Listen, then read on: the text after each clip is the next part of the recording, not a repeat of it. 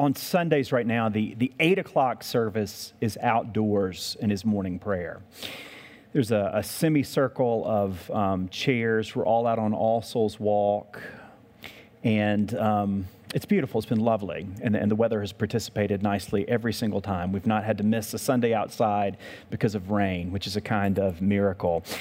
But on Sunday, on the outdoor service, one of the things that happens every single Sunday is you've got the people in the center, like all of you, and then there are sidewalks and streets. You hear the cars and all that stuff. But every single Sunday, there'll be someone who lands along the periphery, around the sidewalk, or just around the edge. They might stop and pause for a moment and listen to a sermon, and if it's mine and they're a little bit bored, they just walk right on.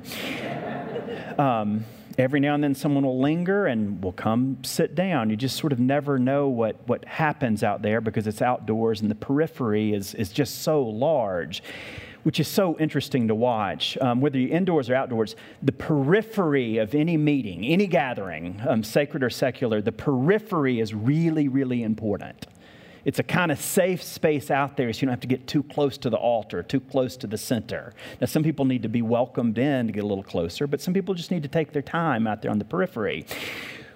For the outdoor service, it takes one priest leading it. And last Sunday, I was not that priest. Katie was up at the lectern leading the sermon and leading the service and the sermon. And so I was seated with the people in the pews or in the chairs in this case, and I was on the edge. When I came around the corner of the cathedral to go take my seat in the chairs on the edge, I passed a guy about my age with a backpack seated on the ground, literally leaning up against the limestone walls of the cathedral. That stood out a little bit. He was watching where everybody was gathering. What stood out even more is that he was talking to himself. Not too loudly, but enough for me to notice. I said, "Good morning." He sort of paid attention to me, but not really, and he just kept talking. So that cued me to something going on. I took my seat in the back row, and I was listening to the Word of God, and I was listening to him talk to himself. The Word of God kept going, and he did too, and he got a little bit louder and louder. And because I didn't have anything to do in the service other than pray and listen or get distracted, sometimes it's fun to sit in those chairs like you are. We never know what you're thinking about. And I know that now because my mind, when I'm not leading the service, kind of wanders too, and it was doing that. But as he got louder, what I realized, he wasn't a distraction to the service, but what I realized was he was kind of asking implicitly to be recognized or acknowledged in a more dramatic way. I had my collar on, I had a suit on, so I looked like a preacher. And so I just walked right over to him. He immediately stood up, and we walked around to the front doors of the cathedral, right around the corner where it was just the two of us. I said, "Hi, I'm Richard Lawson. I'm one of the priests here." And he said, "I'm God and the Buddha." So let me pause for just a minute before I continue the story. I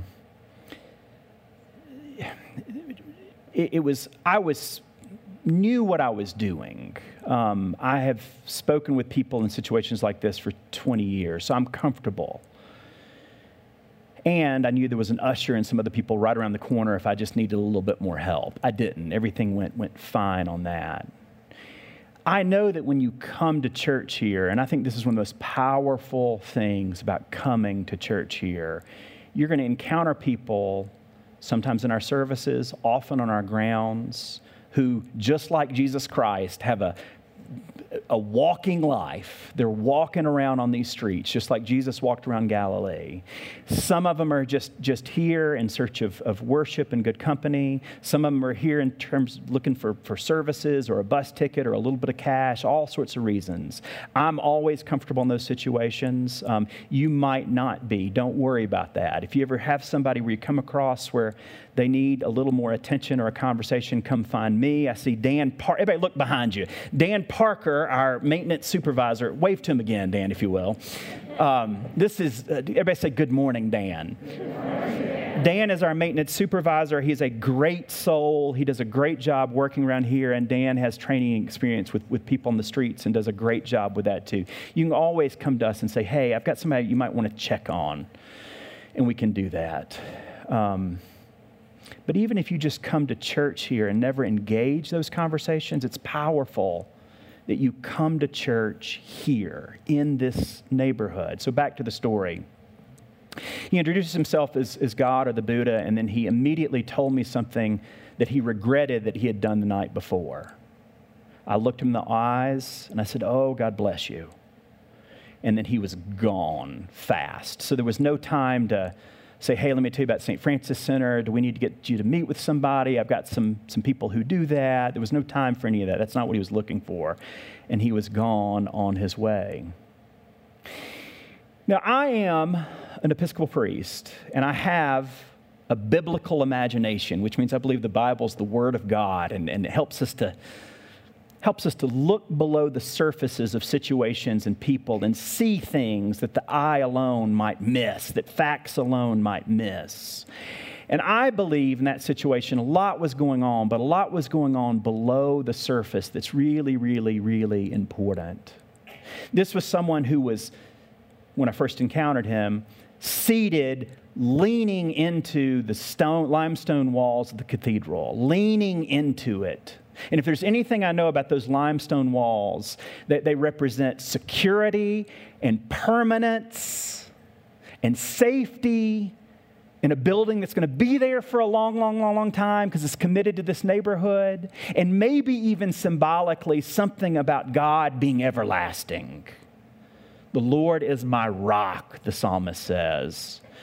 And those limestone walls preach that without words every single day. So he was leaning into that space. I think the stone walls of this place anchor us within time and with the eyes of faith into eternity.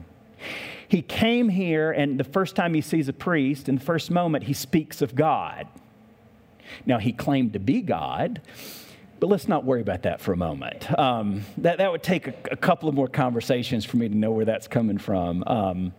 But he did speak of God and of the divine immediately, and so do we.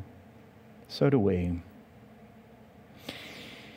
And he said something that he regretted, and we will shortly talk about those things we've done and left undone, trying to wed our story to other people's stories who've done things they shouldn't have and left things undone they should have done, and maybe even asking just for some measure of blessing or grace or a fresh start tomorrow. In all of those ways, in one sense, what he does is very recognizable as what we all do here, Sunday by Sunday. So when I hear the letter of James, when I hear this story James tells to the church about, you've got two people who walk into church on a Sunday morning. He didn't say Sunday morning. You got two people who walk into church, and one of them is dressed to the nines and has gold on, and the other one does not. And one of them is welcomed warmly, and the other one is not. And you know who, and you know why. When I hear that story, what I think about, especially this week, is how these grounds, every single day, trust me if you don't come down here, every day, if you don't believe me, Katie will tell you, these grounds welcome people. Every single day.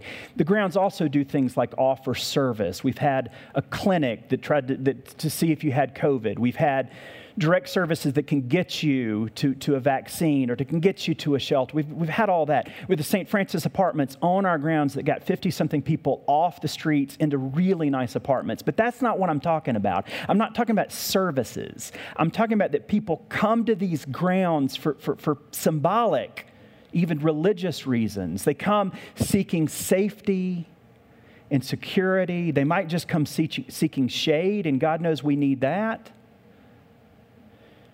And while they're here, their eyes might be lifted up and follow the lines of those great towers all the way up, not just to the skies, but to the heavens above. They might think about God.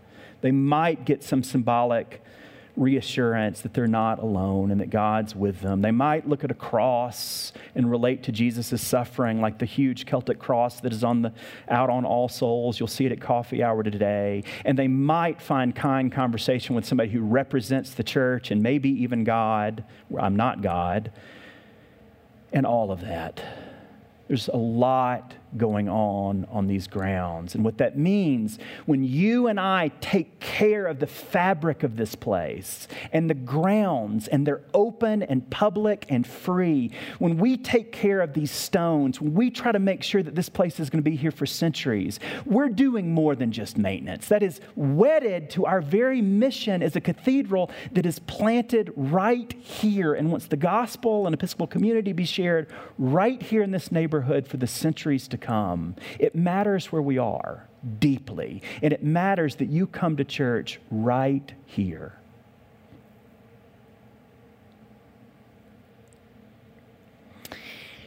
The letter of James is really beautiful, and we've been reading it for a few weeks. We've got a couple more to go.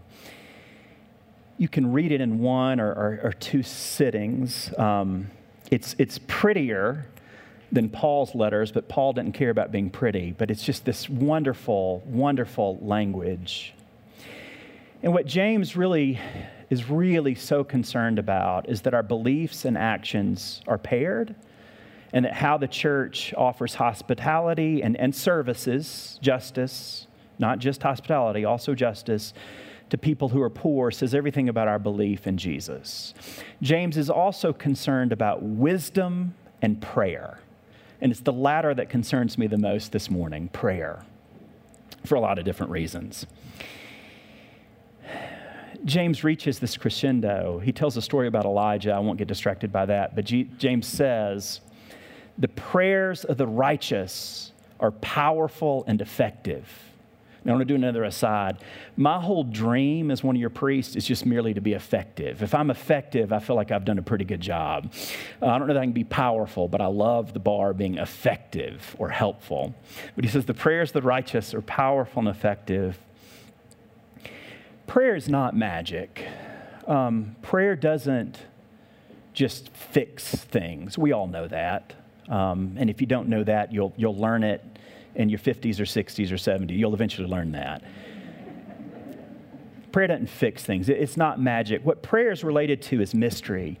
What prayer does, why it's so powerful, is it opens our eyes and our souls and our minds to look below the surface of situations and the surface of people, including ourselves. It helps us, for example, prayer does, it helps us, for example, to see that the poor and the poor in spirit are all related by blood and divinity and desperation, if you're honest. It helps us to look deeper at all situations and see what's below the surface, and that's always mystery and longing and divinity and humanity and dignity. It helps us to look below situations. Sometimes the facts don't tell the complete picture. So we come here to pray. And as we do that, as we come here to pray in this neighborhood with all of these people gathered and all the people that come to our grounds, let us remember that prayer is powerful and effective, but not because it's magical. It's powerful because it's so mysterious. And as we learn to pray in this place, on these grounds, may God help us to realize that we can pray at all times and in all places. Amen.